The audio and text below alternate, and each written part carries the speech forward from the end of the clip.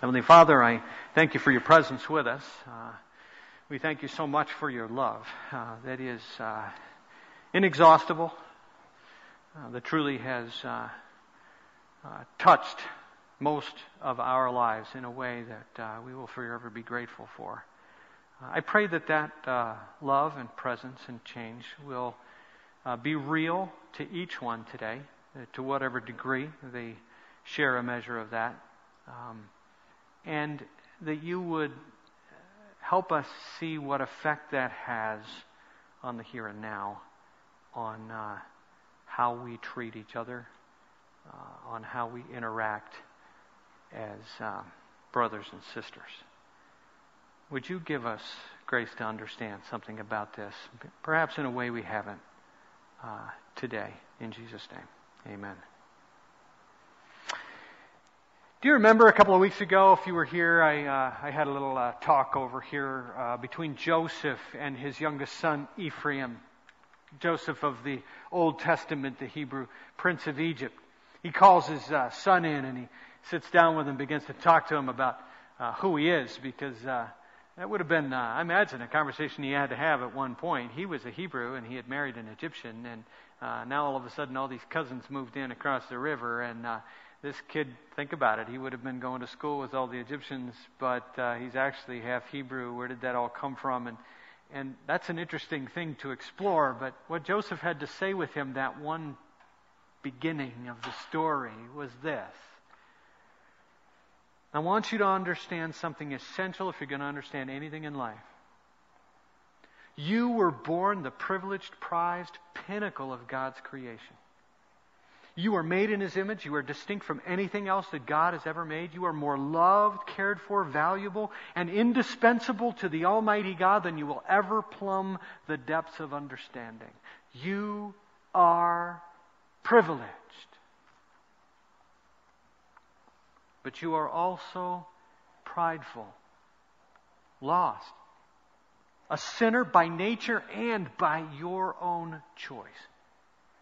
Without hope before an absolutely holy God. You've rebelled against Him, you've broken His law, you've willingly denied Him in spite of His faithfulness and His goodness and His blessing and His perfect purposes for you as His child. You are prideful.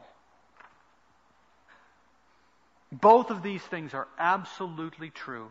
And you, like me, your father, like your grandfather Jacob, like his father Isaac, like his father Abraham before him, you're going to have to wrestle with what you and God are going to do about this. This is the beginning of Joseph's story. This is the beginning and the first lesson in anyone's story. What are you going to do with the fact that God considers you a privileged child of His? And in the face of all that blessing, you have willingly, deliberately, and belligerently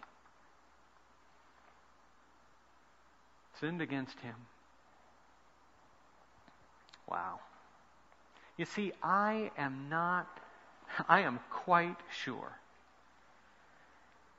that we are not as in touch with the power of these two realities in our life as we think we are. Our pride and our privilege. Again, this is not just the story of Joseph. This is the story of any one of us living out our story within God's greater history. So how does that story begin? It begins with asking this question: who am I? And understanding the pride and privilege that you're born with. Both of these exist. They cannot be explained away. We are born with them. In God's love and incredible blessing in your life, He has adorned you with tremendous privilege. The significance of this jacket is the master's jacket. Brings so many privileges, it is as much given as it is earned. The one who can wear this has all kinds of privileges that last for years to come just because they have it. Just like you, created in His image, privileged beyond what you'll ever fully understand. But in the face of that privilege, you did this.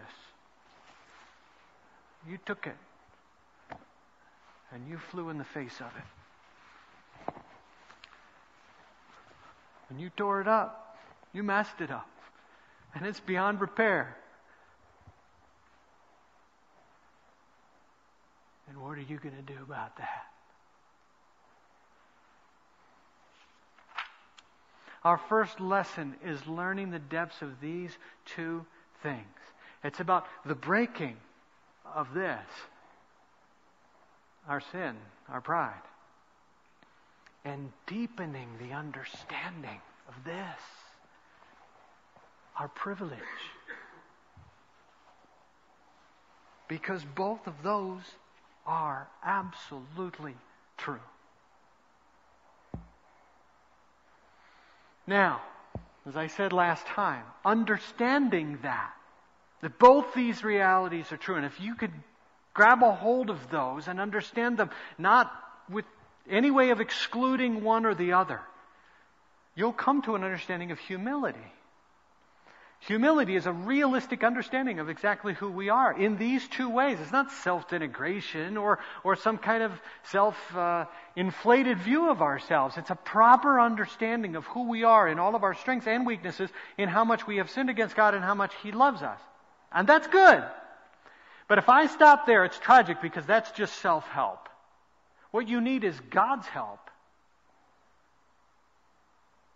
When we understand the solution to that problem, then that leads to salvation, so much more than just humility. And for this, we had to go to our Jesus point, because Joseph's story is going to be helpful for us this year, but he didn't get it all. We have to fast forward into other parts of Scripture to find out the answer to this issue. And there we went to Philippians chapter 2 and found that Jesus Christ Himself, in very nature God, privileged, then took on your sinfulness. He relinquished His privilege, and He robed Himself in your pride. And of course, nailed it to a cross, buried it in a tomb, rose from the dead to pay for that, so that you might understand and accept what He has done to save you from yourself. You see, He did so because of your privilege in His eyes, but He had to do so because of your pride and your sin against Him. So there is the principle. Now, I care about you enough and love you enough that I am not going to let this go. I feel like a parent looking at this kid's going, this is going to hurt you more than it's going to hurt you. Have you ever, those of us who swore we'd never say that, and then, there came a day when we did that, Or maybe I'm like a personal trainer, where, you hire this person because you really want to get this, get the weight off, you want to get in shape and everything, and they're looking at you going, you got 10 more, come on, you can do it.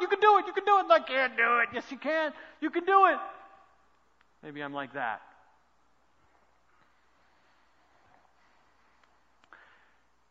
I have been doing this now for 30 years. And if there is anything I'm guilty of and wish I had done more, it would have been doing more with less. You see, I think we're like spiritual gluttons, stuffing ourselves with gut-wadding. You know what gut-wadding is? You wouldn't know. That's a term my father-in-law used when it was about food that you ate that really wasn't all that good, but you were hungry and you needed something, and so it just kind of filled the space, and complain about something. You go, well, at least it's good gut-wadding, It's just, we spiritually stuff ourselves with all kinds of stuff, swallowing without chewing, feasting on truth, and then failing miserably to exercise what we have digested into spiritual action, into godly muscle, into obedient service. We're like a bunch of spiritual blimps with lots of stuff we've taken in, but we're not doing as much with it as we know we should. After all, this is a year to learn, and that means doing something with what we've come to understand. And this is how I would like us to do that. Establish a principle out of Joseph, and then allow that principle to take us some places that would help us digest and build some muscle and obey by doing.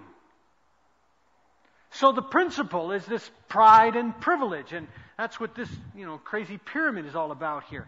There are some absolutes that we can be certain of that we build upon. And out of those absolutes, we begin to develop some convictions. And those convictions begin to affect our preferences. Thank you very much, but I prefer to remain the way I am. That kind of thing I'm talking about. Like this stuff which drives so much of what we do, because we basically are on a happiness search, not a truth search in our lives. Just be honest with yourself. We need to establish some things that we know we can build upon, and then allow that to begin to affect who we are. Our convictions and our preferences, they turn into behavior that's not just an intellectual discussion, but it helps us build towards unity. And the purpose of this pyramid is that it has 4 dimensions here, or 4 sides in this 3-dimensional understanding. You see, first of all, we establish what the absolutes are, and then convictions that grow out of that so they can affect our preferences. But there's some other dynamics here. We need to come to some personal conclusions, and I hope at the end of this time that you're going to go through an exercise that I'm offering you. You're going to come to some personal conclusions of what you need to do. And that begins to affect your public behavior. It starts to affect the things you actually do coming out of these things that you've learned, and build some spiritual muscle. Understanding that everybody is in this process. And everybody's going to be at a different place, and they're going to arrive at different conclusions, and they're not yours. Don't worry about it. As I'm going to say later, you're the only one that can truly control what to do when you differ with someone else. And when we put those together, we start to grow towards unity. This leads us up and in so that we become more unified as a body of believers, as brothers and sisters, even in our families and relationships with our friends. So just imagine that I have just fed you an amazing plate of pasta. And if you come to my house and eat the pasta my wife learned how to make in Italy, believe me, it's amazing. And I only say it because everybody goes, whoa, that stuff's incredible.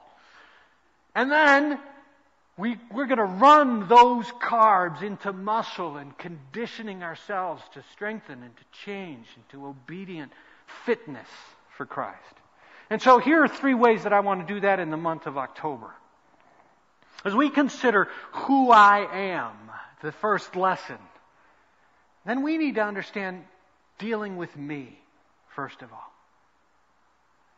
Why Christians differ. Why do we differ? Israel's sons here. I mean, this was the amazing family that God had chosen to make out of which the 12 tribes of Israel. I mean, these guys, their names are like going to go on in prosperity forever. And they're fighting with each other like a bunch of brats. What's with that? Yeah. What's with that? What's with us? How come we're still doing that? How come we fight like a bunch of brats sometimes? So I want to talk about that today. But then I want to take it beyond that to dealing with me and those that I love. And I'm going to call that trouble in the house. These brothers are attacking and beating and, abusing Joseph. That wouldn't happen with us, would it? Any chance that this pride and privilege issue that we have to deal with has gotten twisted in such a way that we really misuse and abuse and mistreat each other? I think it can be. And that's the idea of taking that concept even deeper on the 27th of October. So I encourage you to be part of that. And then dealing with those that I should love. Slavery. Joseph got sold off into slavery. That doesn't happen anymore. That only happened back then. Are you sure about that? Do we have any responsibility towards modern day slavery? Talk about putting some truths into action. So those are just 3 ways I want to do that with this first principle. So let's begin with dealing with me. Why do Christians differ? What's with this chosen family fighting with each other? Yeah, well, we do the same thing. We're such a mess, aren't we? And you know what? That's okay. In the sense that that's what this place is for. I was just had a chance to dedicate the room 203 there for our new family worship just a few minutes ago. And I took them back to the real white pages of your Bible in 2 Chronicles chapter 7. You know where you never go, the ones that you can never find because they're all stuck together? Yeah, because you never read back there.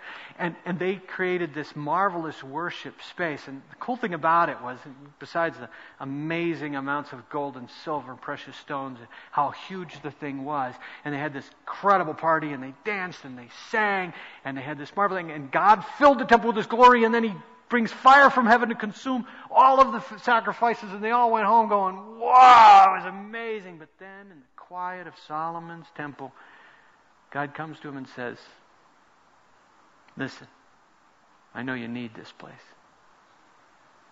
And I want this to be a place for imperfect people. Imperfect people. Not all dressed up and looking shiny like the gold. I want people to come here who've come for a reason. Because something's wrong. They want my forgiveness. And they want to turn away from what they've been doing. Because when that happens, then I am going to hear and I will heal and I will forgive. We are a mess. And we have been for all of this time. So let's learn from history and take a few thoughts out of Joseph's life, first of all, and see why we're a mess. You see, I see a sight problem here. He sees self. That's what he sees. He's got his eye on the eye. You know, he's a tattletale and comes back and, oh, they were beating up on me. I don't know exactly what the deal was, but he brought a bad report. I just was a brother and I know how that kind of goes. And then he's preferred and he's spoiled and he just loves it, he just goes with it, and he gets the jacket and he wears the jacket. And then he starts in with the dreams and he has a dream and they don't like the dream very much and he goes and tells them another one. He's flaunting this whole thing. We all look at that and go, yeah, well, he's a kid, he's young, we all made those mistakes, but it's not okay. That should have been a teaching moment for his father to say, no, you don't do that. Unfortunately, his father was enabling him and empowering it. And how many of us do that?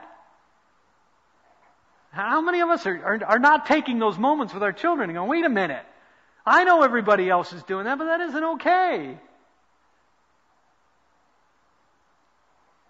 Life is not about self-determination. It's about God glorification.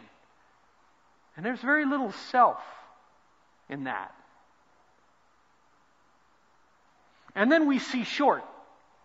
There's no thought beyond the here and now. There's no deference to the effect that this might have on anybody else. No holding his tongue a little bit saying, well, maybe these guys, I can't even sure what these dreams mean and it's making my brothers feel bad, so maybe I'll just keep my mouth shut for a while and watch this play out.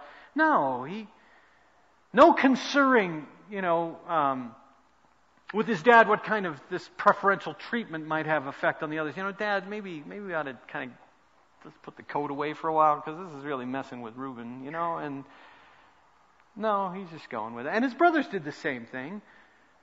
They come up with this rash plot, to make him look like he's dead and plan. They sell him, and they sell him out, and then they don't think about the effect that's going to have on their father. And later they really regret that. We see that later. And then worst of all, we're such a mess because we see something that isn't there. We assign and we assume motives.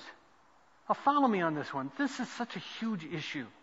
Job brings a bad report about his brothers to his dad. Now, and then the brothers are doing the same thing. Because he had these dreams, they assume that he thinks he's better. Did he say that? Maybe he did by attitude, but they're assigning motive to this. Anytime you have a problem with somebody and then you go talk to somebody else about it, you can't help but do that, because what you have to do is describe the situation. And in describing the situation, you assign or assume motive. Well, you know what he did, you know what she did, you know what they said, you know. And all of a sudden you're putting something into that may very well not be there. How many problems would be solved if we didn't go to somebody else and recount the story and assign motive, and went right to that person to try and figure out what was going on? Many times when we do that, we find our eyes open, because it's more about misunderstanding than it is about intention. I'm not saying it can't be. It just usually is more than we think it is. We're a mess, aren't we? And we dress up good on Sunday mornings. And we come in and we smile and it's all good. But that doesn't address the issue. Instead, acknowledging the mess does begin to deal with the issue. So, how can we do that? I beat you up enough. Let's go find the solution in Philippians. Again, I want to take you back to the passage that we were in before, last time. But I want to go to chapter 1 first. And I want to ask you a question. Do you get this? Let me consider the setting, first of all. This is some of Paul's favorite people that he's writing to. This is one of the best churches. This is called the joyful epistle, because there's so much good going on. And since he's left, things have gone bad for Paul. People are preaching for the wrong, Christ for bad motives and everything. And he's been thrown in jail. And so at the beginning of the chapter, he's telling them, listen, don't worry about it. God has everything under control. In all these circumstances, He's using these for His purposes. And then He says, listen, same kind of thing's happening to you. You guys are getting into trouble. Look at chapter 1, verse 27. Whatever happens, conduct yourselves in a manner worthy of the gospel. This is an interesting word, conduct. Paul uses it just one time. The only other guy to use it is Luke. And Luke is a Greek himself. And this is a word packed with significance for a person who was Roman or Greek, because it speaks of a citizenship, a membership of a state or a country. This is about behavior based upon who you are. You see, these people would have been able to, in the right circumstances in that society, say, you don't get it. I'm a Roman citizen. Don't mess. Or, I am a citizen of this city. You're just a foreigner here. I'm Greek. I grew up here. This is how it is. You see, that's what he's appealing to here. Because conduct yourself in a manner worthy of who God says you are. This is about the privilege of all that God has done for you, this gospel-saving sacrifice. You're not worthy of it and you couldn't earn it. But now that you've got it, you can conduct yourself in a way worthy of it, because He has indwelled you and He's given you the power to do that. Oh no, you couldn't change this thing and just flip it from one side to the other. He had to. But now that He has, now conduct yourself in a way, a manner worthy of that. And you can now. Acknowledge your mess, that God has met you there and He loved you in that. And He has defined you beyond that. I had a privilege last week to go to a conference Scott Millard and I went to last year as well, and it's just excellent. It's really, really encouraging, inspiring, and helpful for where we are in leadership of this church. And tremendous speakers.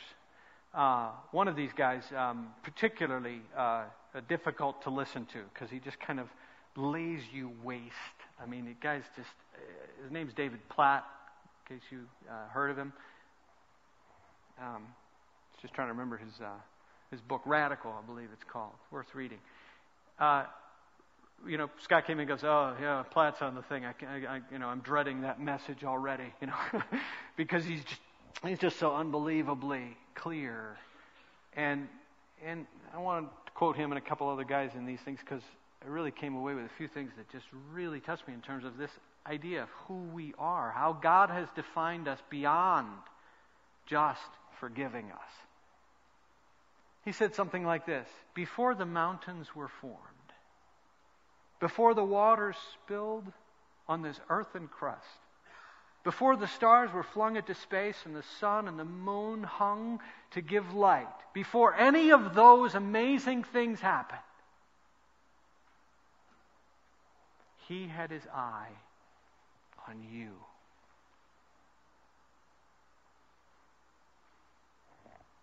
You ever thought about that? Before the creation of the world, God had His eye on you, saying, I want you to be so much more than this. I want you to be defined by this.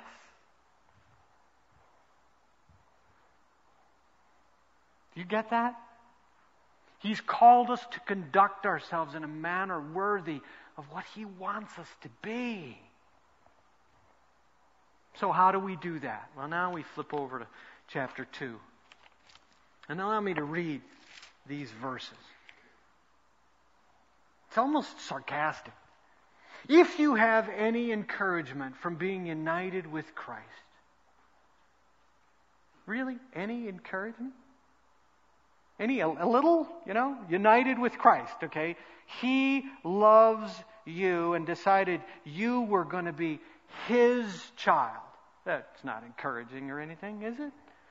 Any comfort from His love? The God of the universe loves you? Any fellowship with the Spirit? God's Spirit indwells you? Not a little bit of presence and comfort there, is there? Any tenderness or compassion when you didn't deserve it?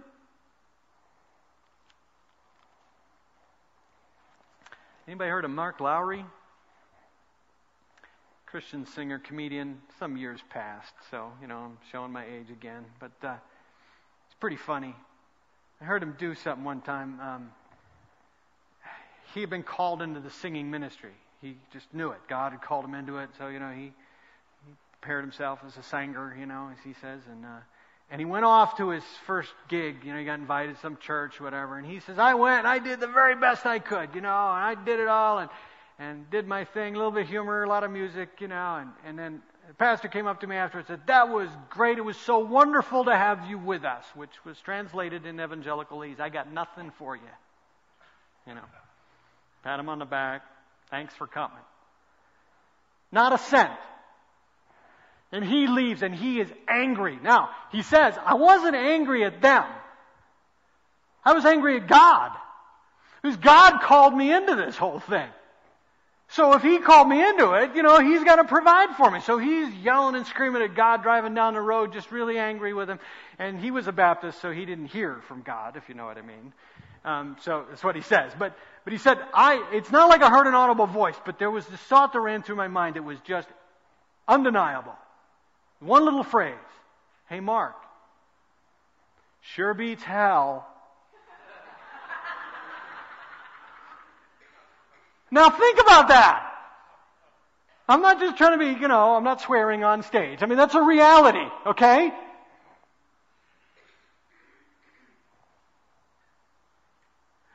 Don't you see who you are in me? Can't you stop and consider all that I've done for you? Any earthly situation you could ever face is better than the damnation you deserve.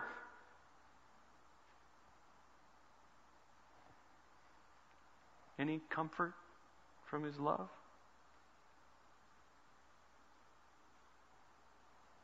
Any encouragement that you've been united with Him?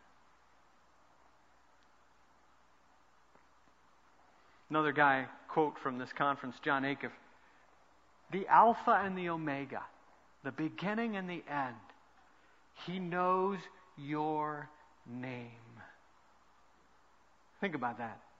You show up in heaven, you walk into His throne room, and He goes, oh yeah, wait a minute, no, tell me, you're from Jersey, He knows your name.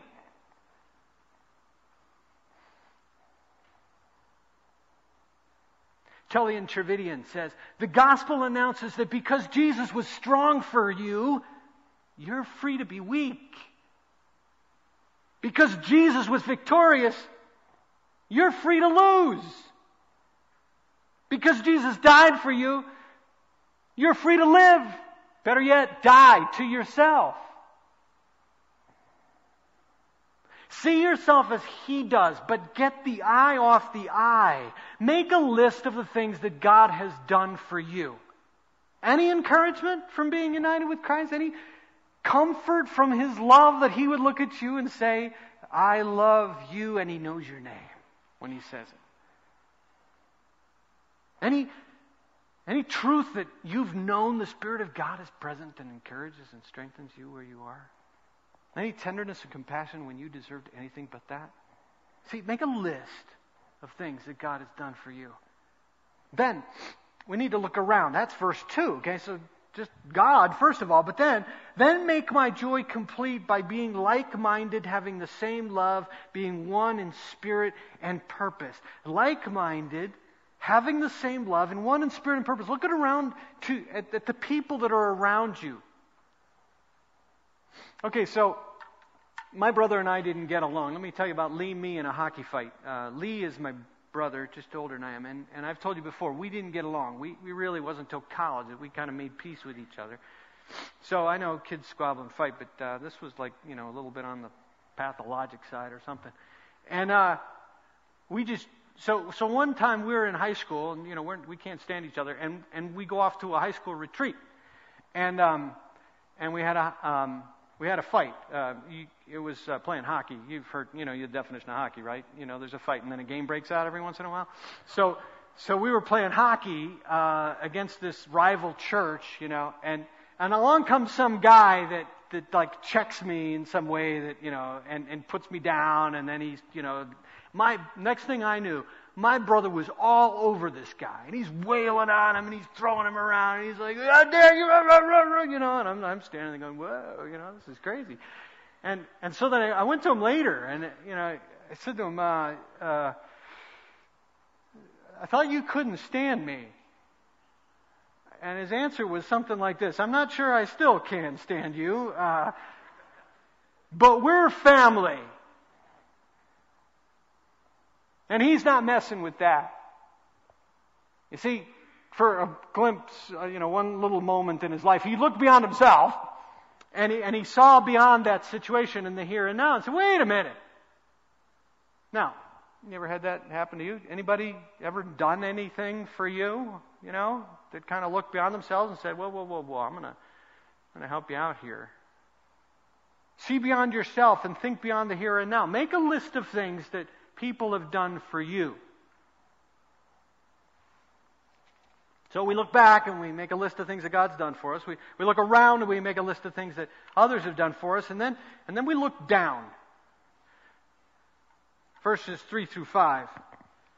"Do nothing out of selfish ambition or vain conceit, but in humility consider others better than yourselves. Each of you should not look to your own interest, but also to the interest of others." And then by implication, it goes into the rest of the verses. "Your attitude should be the same as that of Christ Jesus, who being in very nature God, did not consider equality with God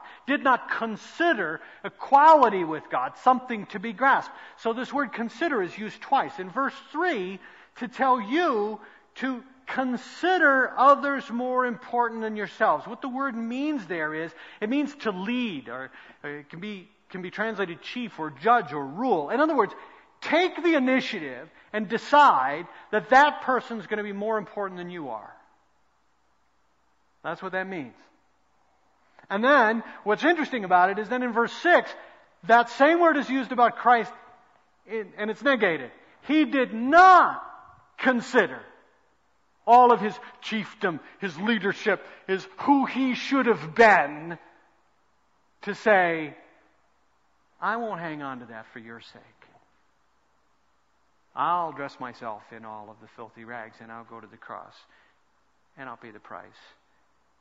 He who is everything became for you nothing."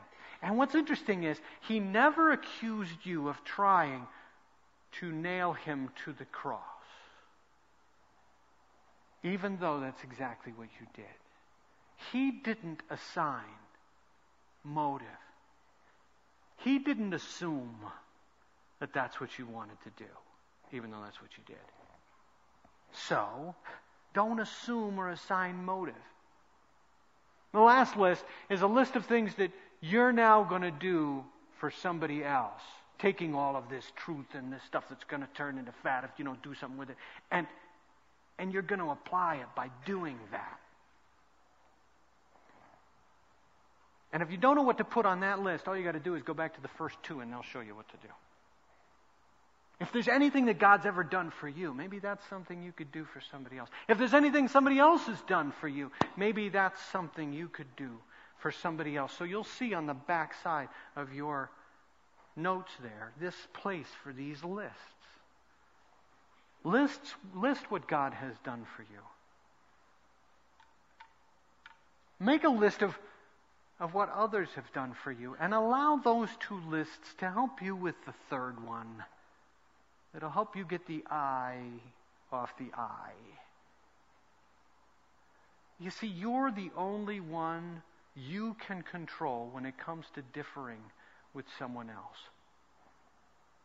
We Christians differ because of our sight problem, because we see too much of ourselves, because we see short, because we see something that isn't there. I want you to see yourself in all of your mess like this. And this is a place where you can come in that mess. It's okay. But then you come to do something with it. The next thing that you see is that Jesus Christ put this on for you. He dressed himself in these unworthy rags.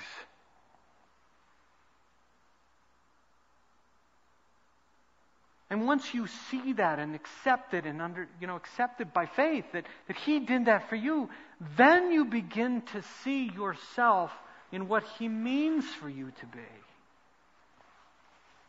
And then we can become more of what he wants us to be and not what we often demonstrate ourselves to be.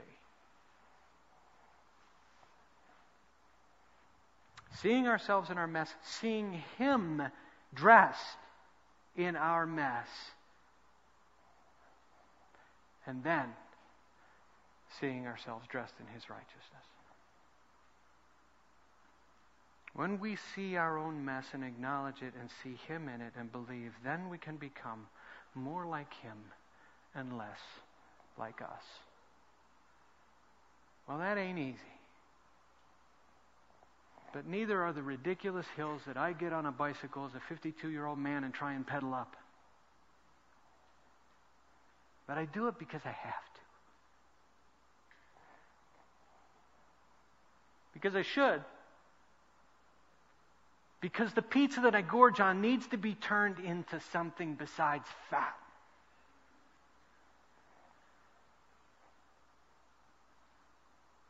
And that's what we need to do spiritually. So make your lists.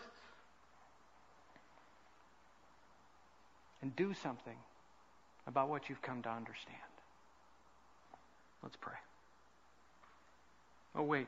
Just before I pray, if I may, I've asked Tim to come and to sing a song written by Michael Gungor. And so if you know the song, you probably don't, because I believe it's brand new, and the complexity of Gungor's songs is not real easy to follow. But I want you to follow along with the words that are up there. It says, this is a song to confess our sins, to lay it out and try to begin again, to hope again.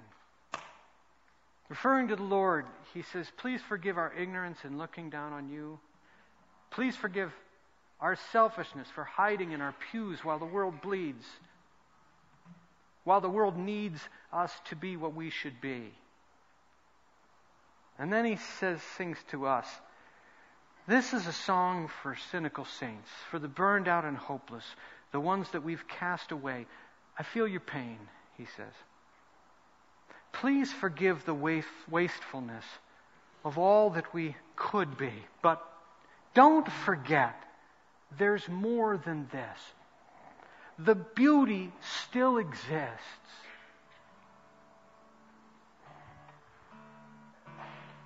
The bride is alive. The bride is still alive.